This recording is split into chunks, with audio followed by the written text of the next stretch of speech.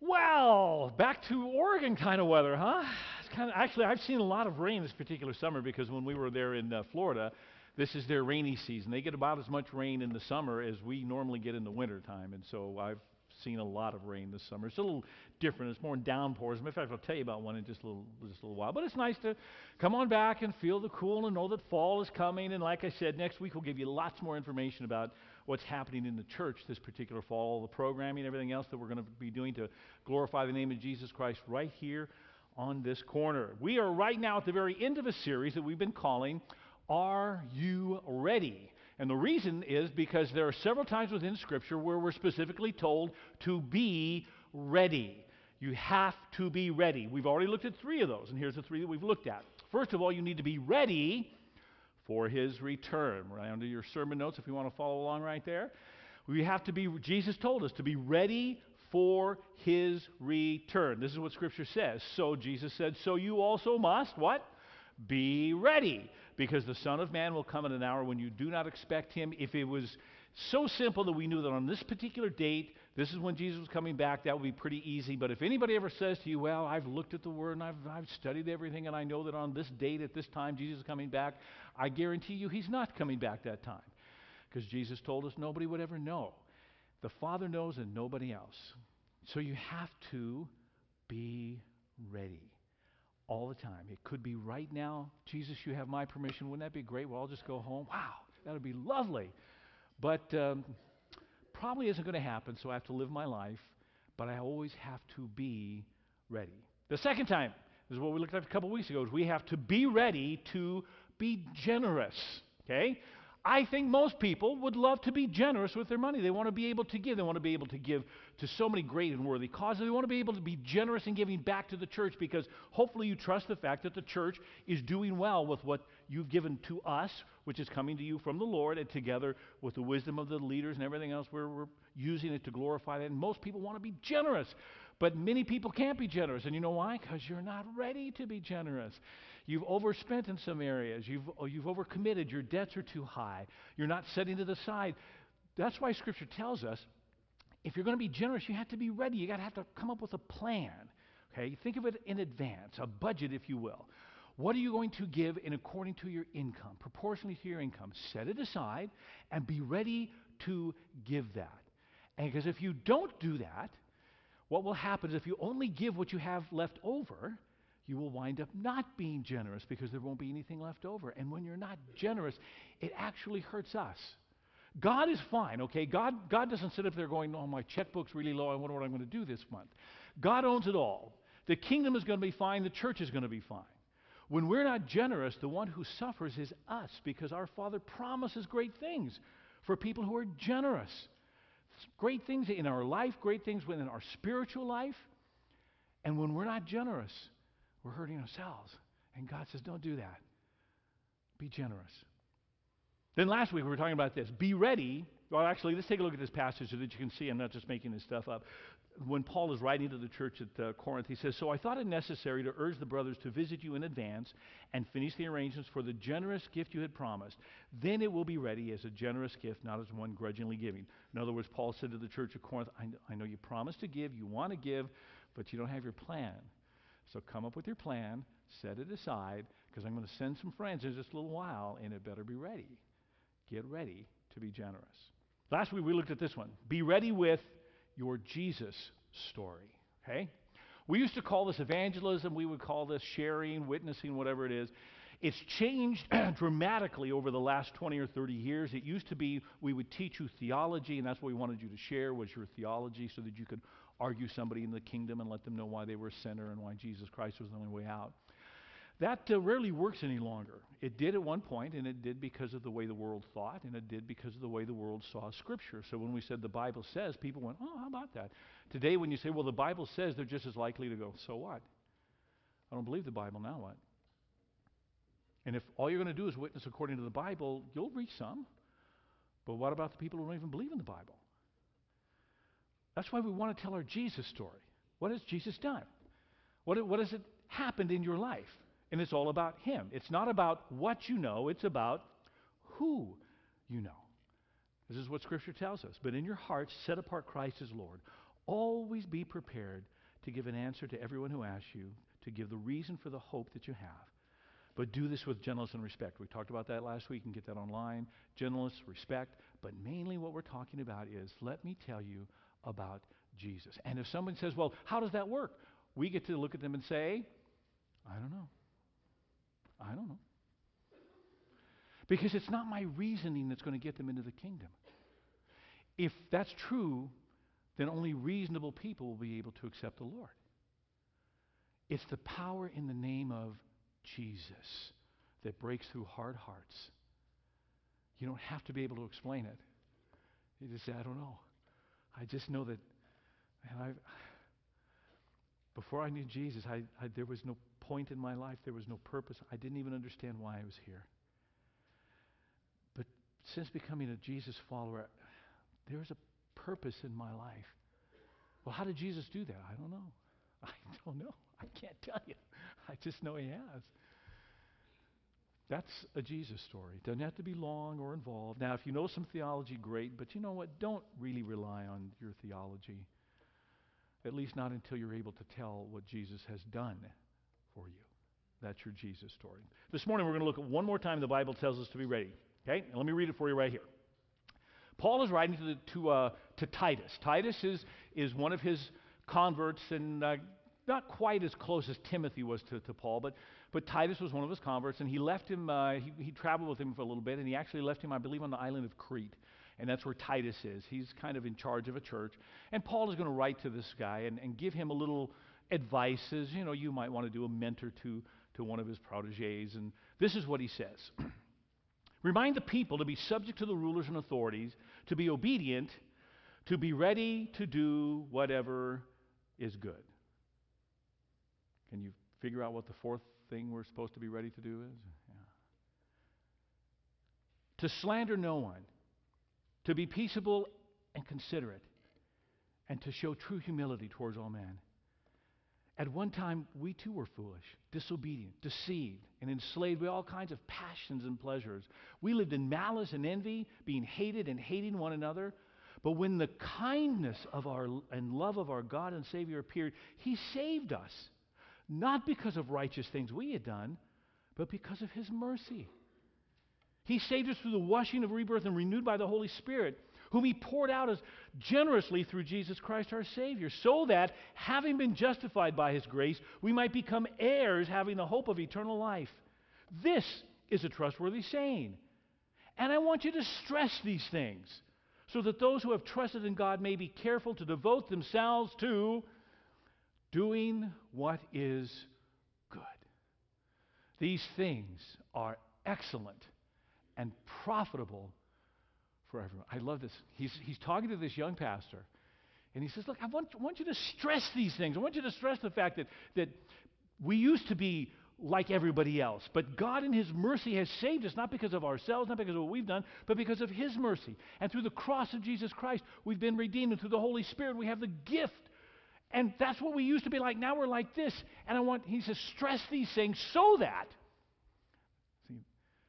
stress all of that so that those who have trusted in God may be careful to devote themselves to doing what is good. What are we supposed to be ready for? To do good. To do good. Jesus' followers are supposed to be good people who do good works. Okay? We don't think like other people. At least we shouldn't. If we're a Jesus follower, our mind is in the process of being transformed into the way Jesus thinks. We think differently. Our priorities are different. We don't act like other people. Other people may act a little bit more in selfishness, which is the way we used to act, but we're supposed to be kind of above that thing. We don't act like other people. Now, what that used to mean long ago was that we keep ourselves pure, and we don't smoke and we don't chew and we don't go with girls who do that kind of thing. When I grew up in a denomination that people took great pride in the fact that they didn't drink alcohol, and they took great pride in the fact that they didn't go to movies, and they took great pride in the fact that they didn't engage in mixed bathing, which was boys and girls swimming in the same swimming pool. because that was evil. Okay? That's where I came to faith. That's what it meant, to act differently. But that's not what Scripture means. You know what?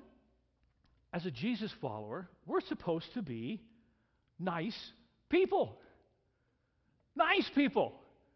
The kind of people everybody would like to know.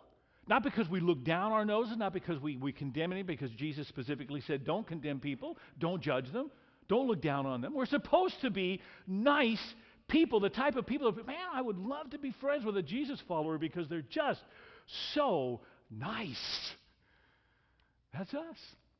Always ready to do what's good. It's actually one of the reasons we're part of a church. Take a look at this passage right here. Let us hold unswervingly to the hope we profess, for he who's promised is faithful. And let us consider how we may spur one another on toward love and good deeds. One of the reasons we come together is, okay, how you doing? Are you nice this week? Did you do something good? That's one of the reasons we're part of a church. Let us not give up meeting together as some are in the habit of doing, but let us encourage one another. And all the more as you see that day approach. As a matter of fact, doing good is so important. Being nice and being the type of people that just are good people, that if we don't do it, well, take a look at this. Anyone then who knows the good he ought to do and doesn't do it, what's that word? Whoa. Whoa. Whoa. That's pretty heavy-duty stuff, isn't it? It's not just an encouragement to do good. He says, oh, by the way, if you know what's good and you don't do it, ooh. Whoa. Sometimes we make the gospel all about what we believe and personal purity. I believe the right things. The Apostles' Creed. I believe in God the Father Almighty, creator of heaven and earth, and in Jesus Christ, his only begotten Son, our Lord, and all the rest of it. And that's important. That's okay. And that personal purity, which Scripture also calls us to. But sometimes we leave it there.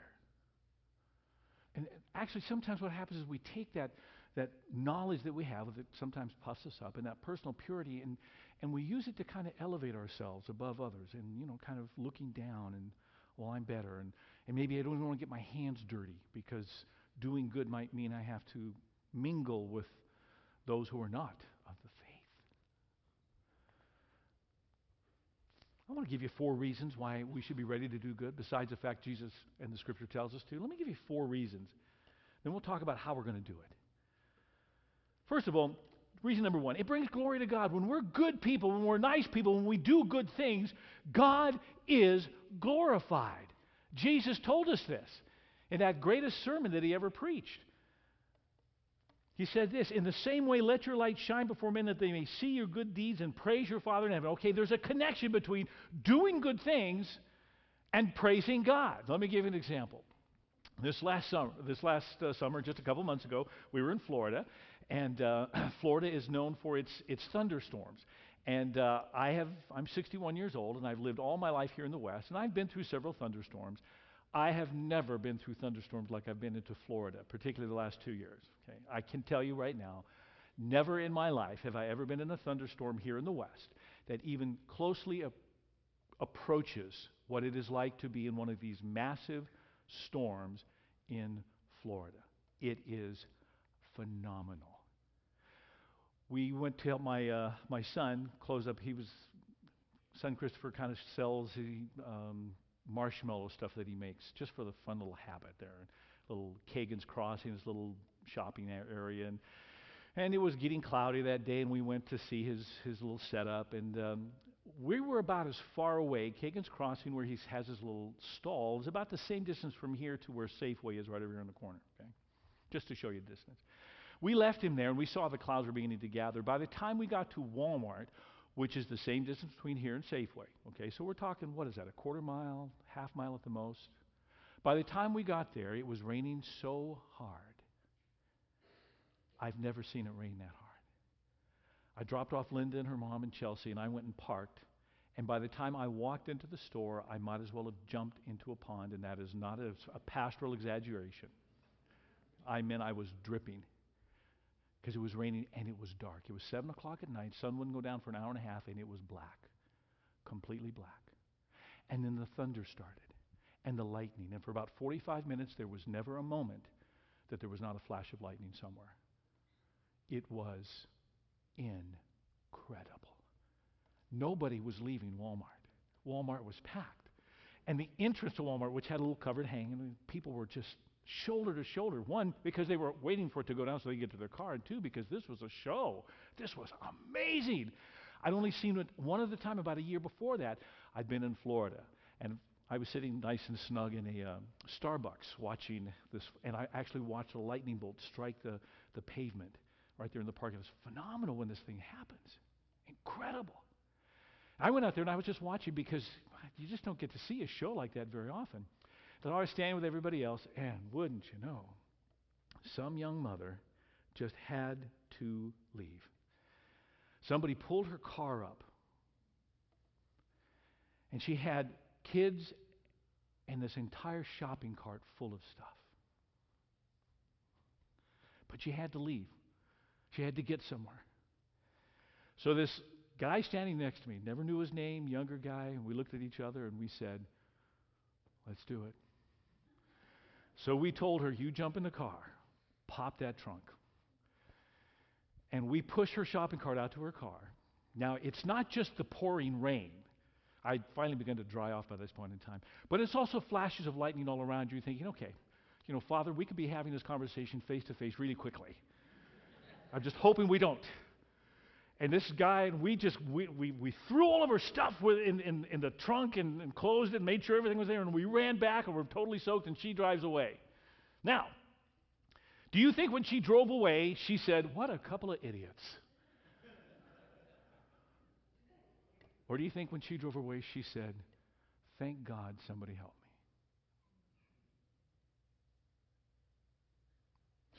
me? When we do good, and this is a good thing to do, people glorify God. They say, thank you, Father, that there was somebody who helped me. Doing good brings praise and glory to God. But there's another thing that happens when we do good. We silence the enemies of the gospel. And there are lots of enemies of the gospel. And those people who would try to bring down the gospel in the church and to speak against it. And when we do good, it helps to silence them. There are times that we get slammed for what we believe. But most of the time we get slammed because they see us as hypocrites, because we don't live what we believe. One of the greatest tragedies that's happened within the church was in India. Great Britain, which is a Christian nation, ruled India for a couple hundred years. And yet when they left India, they didn't leave a Christian nation. They left a nation that was anti-Christian at the time. Oh, there'd been some inroads, but not through Great Britain. They left lots of traditions, but Christianity wasn't one of them, even after a couple hundred years of running the country. Here's one. This is a quote from Gandhi right here. Mahatma Gandhi, who was the Indian who was very instrumental in being able to get the British to leave them alone, and he said this, I like your Christ. I don't like your Christians. You Christians are so unlike your Christ. That shouldn't be.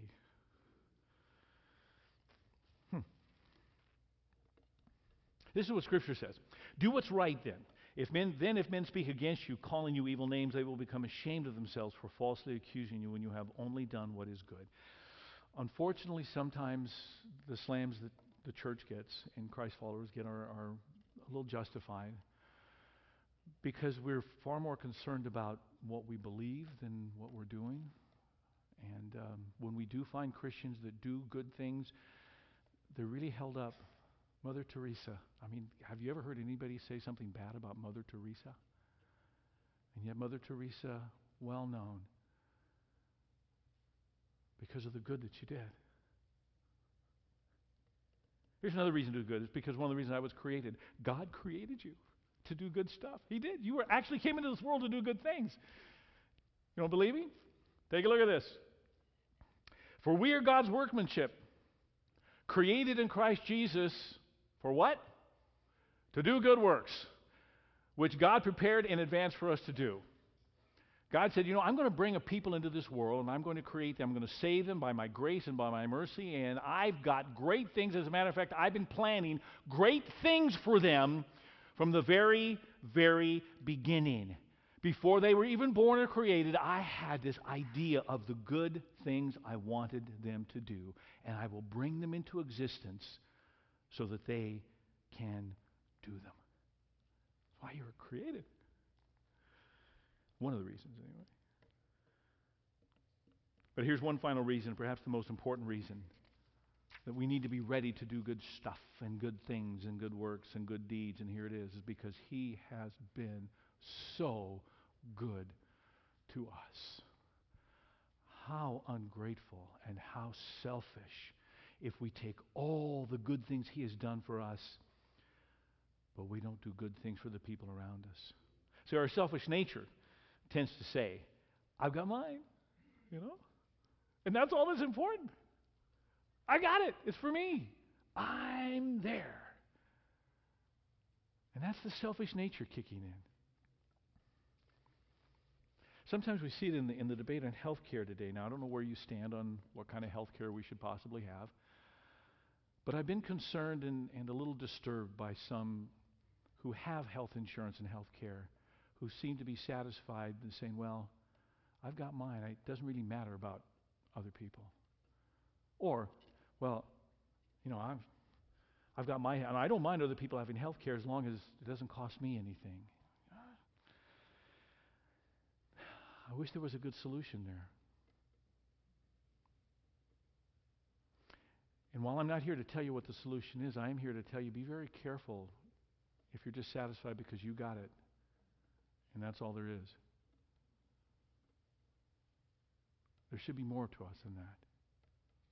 We should want all people to have access, affordable access, to just the basic health care needs that we all have.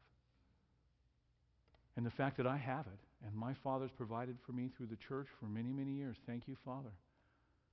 I have never once really had to worry about my health care needs. Simply because I have it doesn't mean that I should be satisfied with that. I need to be looking for some way to be able to say, Father, how can I help others? Well, that's what we do, see. That's what it means to be a Jesus follower. It's not just saying, I've got mine. That's it. God is good to me, and that's it. No, it's got to be more than that. This is what Jesus said. I tell you, love your enemies. Help and give without expecting a return. You'll never, I promise, regret it. Live out God-created identity the way our Father lives towards us. Generously and graciously, even when we're at our worst. Our Father is kind. You be kind. God was so good to us, which means that we need to be so good to others. Now, see, that's not normally the way we think, isn't it? We think of a reciprocity kind of thing. Great word, isn't it? Take that one home. Reciprocity, and it just means, okay, God is good to me, I am good to God. But our Father says that's not the way it works in the kingdom. Let's turn that upside down. I will be good to you so that you can be good to the people around you. That's the way it works in the kingdom. Okay, so here we are. We need to be good. Scripture tells us now, how can we be ready to do good? There is a story from the life of Jesus I want to tell you. And from that story, we're going to see all the things that it takes to be ready to do good. Because Jesus was always ready to do good. Now, I'm going to read it to you. It's kind of lengthy. You've heard it before. But then I'm going to kind of unpack it a bit and show you the steps that Jesus took so that he was always ready to do good.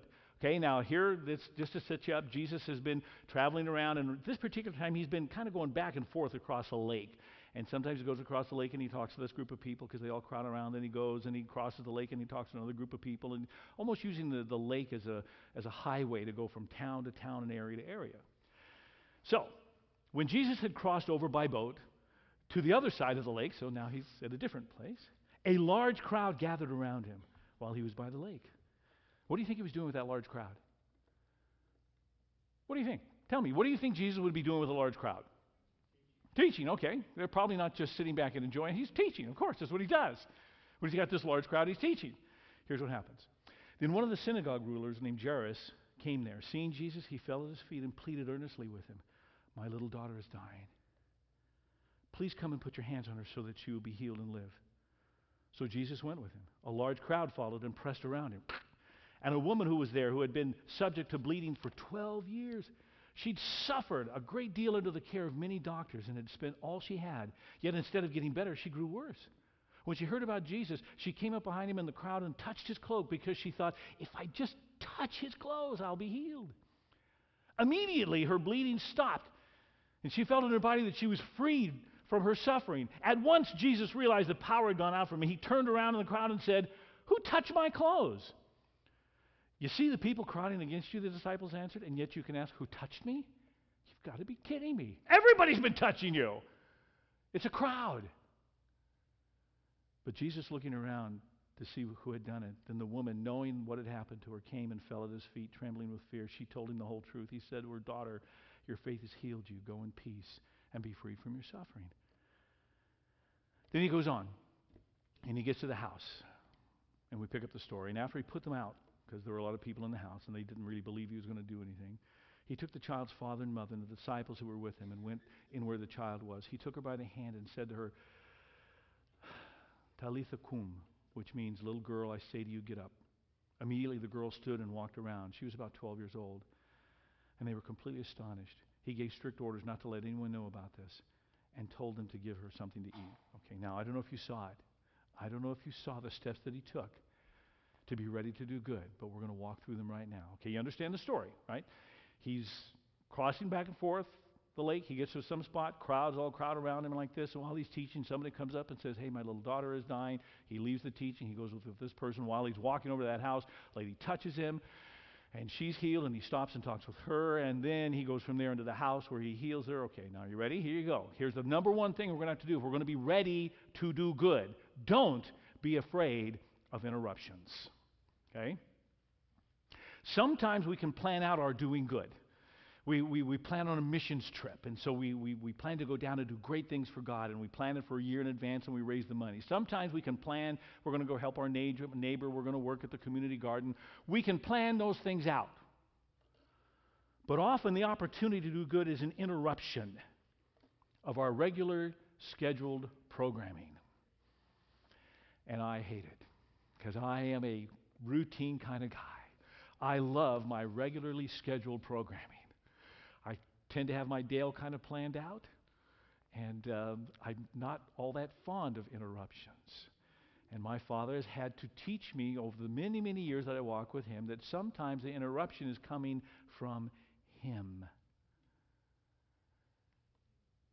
I'm standing in Walmart trying to just enjoy the show and stay safe, and an interruption shows up. And the next thing I know, I'm throwing groceries in the back of a car in the middle of a thunderstorm, getting soaking wet. Did you see how often Jesus was interrupted? Okay. Remember, what was he doing with those large crowds? He was teaching. What happened? Somebody interrupted. Jesus, my daughter is sick.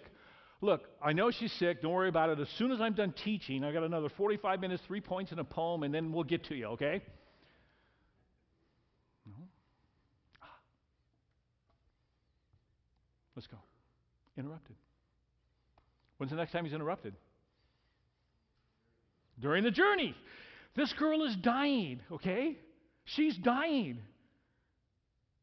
And does Jesus just beeline right there? No. Some lady. Now, when it says that she was bleeding, what does that mean? Come on, you know what it means. She probably had a menstrual flow for 12 years. You know what that meant for her? She was unclean. She could not be touched by anyone, because anyone that touched her was now unclean and had to go through a cleansing for 12 years. Ladies,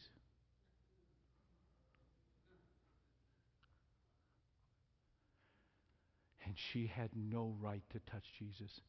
She broke so many rules by doing this because she had to touch other people, which made them unclean. And she touched the Holy Son of God. But she was desperate. Now, what did Jesus do? Straight on to Jairus' house. There's a little girl dying? No. Interruption. Whoa! Who touched me? And the disciples, of course, go, what are you talking about? Everybody's touching you. This is a crowd. And he knew something had happened. And he could have looked at her and said, it's been 12 years. Come, let's make an appointment and see me tomorrow, okay? I'm on my way to this little girl's house. How's 10 o'clock for you? No, he stopped. Who did this? And she comes up to him. And what does he do? Chastise? No, it taught her. Well done. Your faith is saved. Healed you. Go on. Boom. Interruption. Don't be afraid of interruptions. Sometimes it's the interruptions that give us the opportunity to really do good.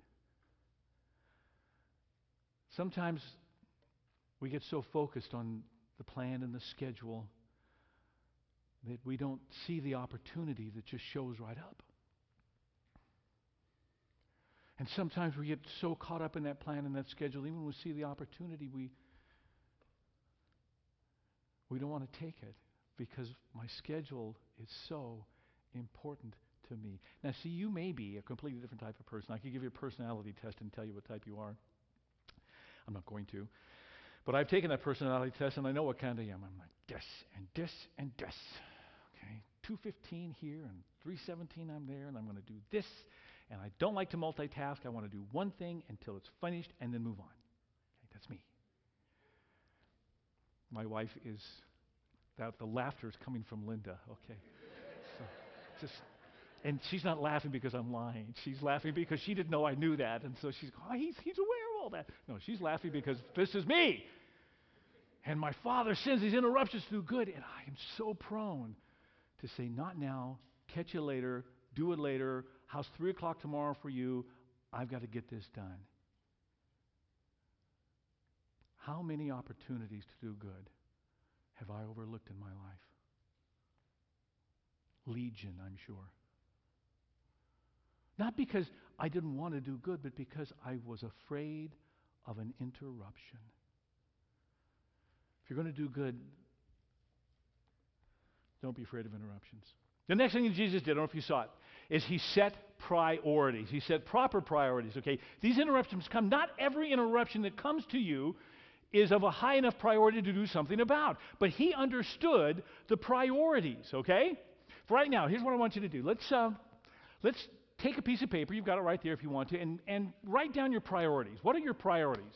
In order, what are your priorities? Take about, 30 seconds and think about your priorities. What do you think your priorities should be? Write them down, and I'll give you about 30 seconds to think about that while we just hum along or do something else. What do you think your priorities would be? Kind of write them down and see what is your priorities. Okay, we'll give you about another 10, 15 seconds to think about your priorities. Okay, about ready? Number one, right here, just want to let you understand that if you have made a list, throw it away because you're already wrong. Priorities are not a list. Priorities are on a wheel. Let me show you. I kind of found this and adapted a little bit. It's not everything that I would do. I'm not clever enough to create all that stuff. But here we have, first of all, Jesus at the very center. He's not at the top, he's the center. Jesus is not at the top of my life, he's the center of my life, okay? When you have a list, Jesus at the top. No, Jesus is not at the top. Jesus is at the center of my life, okay? Get that in your head. Everything revolves around him. Now look at all these priorities that we have. Church, family, money, chores, recreation, entertainment, all that kind of stuff. Every one of those at some point will be my highest priority, and the wheel turns. The problem with your list is you go, okay, well, my first list is church, and then my second list is family, and my third list is work. Okay, family always comes before work. No, it doesn't. Of course it doesn't. But does work always come before family? Of course not. Priorities shift. At some point, every single one of those will be my highest priority, and the wheel shifts and it goes right to the very top. And you got to let it shift. I'll give you an example. Let's say that it's time that I need to write a sermon, okay? And that's what I do. I spend hours writing sermons. But at the same time, the house is just an absolute mess, and I need to help clean it up. Guess what? My wheel just turned because I've got time to write my sermon in a few days, but the house needs to be cleaned now. And I do help clean the house. As a matter of fact, when it comes to really scrubbing the bathrooms with those harsh chemicals, that's part of my job, which is probably why my hair is the way it is. So suddenly the chores go zip and right up at the top. It's my highest priority at the moment. Everything else is kind of set aside because that's my priority right now. Or how about this? I set aside family time. Friday night, have a little family time. Take that family zip right up at the top. Okay. Get the phone call from somebody. And they say, hey, Pastor, kind of down. Got time for a cup of coffee? And I say, no. This is family time. See? That work, which is what I do as a church, and okay, that family time is important to me. So see you tomorrow. Let's have a cup of coffee. But that's not what happens. See, what they do is they call and they say, Pastor, my wife just left me. She packed up the kids and left. Suddenly the wheel turns a little bit, and the family time is important. But I've got someone who's really in crisis at this point, and so the priority switches and the wheel turns. Oh, but I forgot to tell you that wasn't just family time. Let's say it was my daughter's 14th birthday. Guess what? That wheel just turned right back. I'm sorry. Maybe I can see at midnight, but this is my daughter's 14th birthday, and I'm staying right here. But what I didn't tell you is it wasn't somebody who just called because their wife left them. Somebody who called and said their family had just been in an automobile accident and 3 of them were killed, and he was down at the hospital with the rest of them. Guess what? Even on my daughter's 14th birthday, my wheel just turned again, didn't it? Sweetheart, I'm sorry. I'll do my best to make it up to you. But I need to go. If you have a list of priorities, you got it wrong. Your priorities are never on a list, they're on a wheel. And half the secret in life is knowing when to turn that wheel and what should be at the very top. And there'll be so many other things that'll come. For instance, Jesus is walking down this road, and people are crowding in. Now, what do you think was happening as he was walking with all those people? Do you think they were all silent? What do you think they were doing? Jesus, Jesus. What do you think? Jesus. We know that people are constantly asking him questions. And what did Jesus do? He ignored them all. They weren't a high priority until what? Some lady who'd been bleeding for 12 years touched him. Bam! His wheel just shifted. Whoosh! And he took care of it. To do good, we're going to have to be ready for interruptions, but we're going to have to set our priorities, and your priorities are on a wheel. And one final thing, if we're going to do good, is simply this. Don't do good and expect recognition. We're going to do good. There will be a lot of people who don't even know what we do. Do you remember that, what Jesus said? Remember all the good that he did? He was teaching, which was a good thing. Then it was interrupted to go with Jairus, and that was a good thing. Then he's interrupted by this lady who's bleeding, and he turns, and that's a good thing.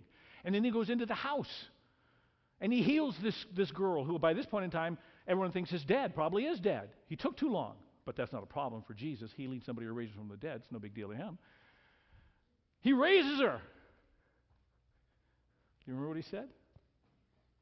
Don't tell anybody. Don't tell anybody about this. Give her something to eat, but don't tell anybody about this. By the way, why would Jesus say that? Why would Jesus actually look at them and say, don't talk about this? Any ideas?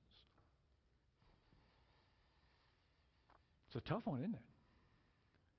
Because, of course, in our publicity-crazed world, we would say, now, here's what I want you to go to door and tell everybody what I did here. That's what we would do. Jesus said, no, don't tell anybody. Why not? Jesus wasn't about the miracles. Jesus did these things because it was a good thing to do, not because of the publicity. Jesus was going to be known for his teaching. And if everybody went out there and talked about all these miracles, then pretty soon, guess what? People come. Why do they come to Jesus? For miracles. And since he's not going to raise every little girl, what happens when people aren't raised? Well, they turn around and walk away. Their faith isn't based on Jesus. Their faith is based only on what they get from Jesus. And if they get what they want, they stick around for a little while, as long as he keeps giving it. And if suddenly he doesn't give what they want, then they're gone. And that's not the type of faith that Jesus is building. Don't tell anybody. Jesus did it because it was a good thing to do. Why? Can we do that? If we're ready to do good, the interruptions are going to come, and we check them on that priority list that we have and the priority wheel that we have, can we do them and just let it be? And not even have to tell the person that we're doing it for why, unless they ask. If we can do these things, if we can handle the interruptions, if we can understand that wheel of priority, how it shifts in our life, and if we can do it just to do good, now we are ready to do whatever is good. Look for it. I am going to pray for you the same thing. I don't even want to pray this for me. I'd rather pray it for you. But unfortunately, I'm going to have to pray for both of us. That our Father would interrupt our regularly scheduled programming sometime this week, which bothers me. But some interruption, some opportunity to do good. Not something you're planning here tonight. If there's something you want to plan, that's great. You can sit there, my neighbor needs their leaves raked up, or this, or the community garden needs something to this afternoon. Those are good things to do. Plan your good things. But you'd be surprised how much good can be done for the kingdom of God just through the interruptions that come throughout your day. Look for them. Then decide whether it really is the priority. Not every interruption is going to be a priority. Sometimes in many of your interruptions, you go, no, make an appointment. See you tomorrow. But every now and then that wheel is shifted. And then do it just to do it. Not so that you'll get praise or an extra jewel in your crown.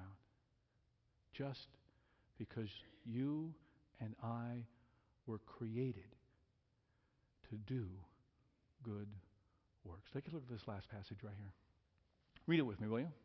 Let us not become weary in doing good. Stop right there. Wow. Sometimes doing good does wear you out. Let's do that one more time. Ready? Let us not become weary in doing good, for at the proper time we will reap a harvest if we do not give up. Therefore, as we have opportunity, interruptions, let us do good to all people. Christ followers are nice people who do good just because we're created to do good. Will those who are going to help me with the communion, if you'd come forward, please. There they are, right over here. Now, we've looked at 4 things about being ready. Being ready for his coming, being ready for to be generous, being ready for our Jesus story, being ready to do it. There's other things within Scripture, but this is all we have time for. Beginning next Sunday, we're going to switch gears and move into a sermon series. I want to encourage you to invite your friends. It's called Getting Healthy. We're going to look at this fall about what Scripture tells us about getting healthy, and that includes our physical health, our emotional health, and spiritual health, and financial health, and relational health. It's going to take us all the way through Thanksgiving. We're going to try to make the gospel and the Bible as practical as we can for people who think that it's just a theory book. Be practical about what it means to get healthy. And we'll start that next Sunday. So we'll send out some more notices about that, but this would be a good one to invite some friends to and say, look, let's see what the Bible says about getting healthy. If one of you would like to stand over here then. We're going to move into what we call our Selah time. And during Selahs, just think about it. Think about the things that we've talked about. Getting ready for his return, getting ready to be generous, getting ready for the Jesus story, being ready to do good. Okay? I have to constantly give my schedule to my Father because I don't like it interrupted. But so many good things happen in those interruptions. During our Selah time, the altars will be open. I think the praise team has a song, and we'll be serving communion. The way we do it here is called open communion, which just simply means anybody who's here is welcome to come and receive. You don't have to go through a class. You can be a first-time visitor and come receive the elements. Some people come almost every Sunday for the elements. Others only occasionally. That's fine. That's up to you. And while we're also during Selah, we have a slide right here. Let's put this up if we can. That meditation slide.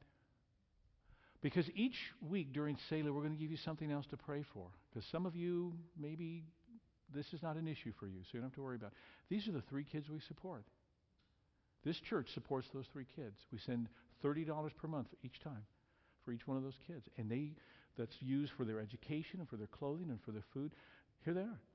Darylyn from Ecuador, Princess, I love Princess Roblin, I love that name, from the Philippines, and Kenderson Sile from Haiti. If you don't have anything else to pray for during this time, would you lift them up? Because the money that we send is important. But some of them are living in poverty that you cannot possibly imagine. Pray for them. And the night that Jesus was betrayed, he took the bread and he broke it. And he gave it to his disciples and he said, "This is my body which is broken for you. Take and eat." In the same way, after supper, he took the cup, and when he had given thanks, he gave it to his disciples, and he said, "This cup is the new covenant, my blood shed for forgiveness of sins. Take and drink. For as often as you do eat of this bread and drink of this cup, you do remember the Lord's death till he comes again." Father, thank you so much. Unfortunately, sometimes our selfish nature takes over, and maybe we're not the nicest people. And maybe we just receive the good things from you, but we don't really share them. Father, okay, it's past, it's done. Thank you for your forgiveness. Would you just show us, Father, the good that we can do? In your name. Thank you, Father. Amen.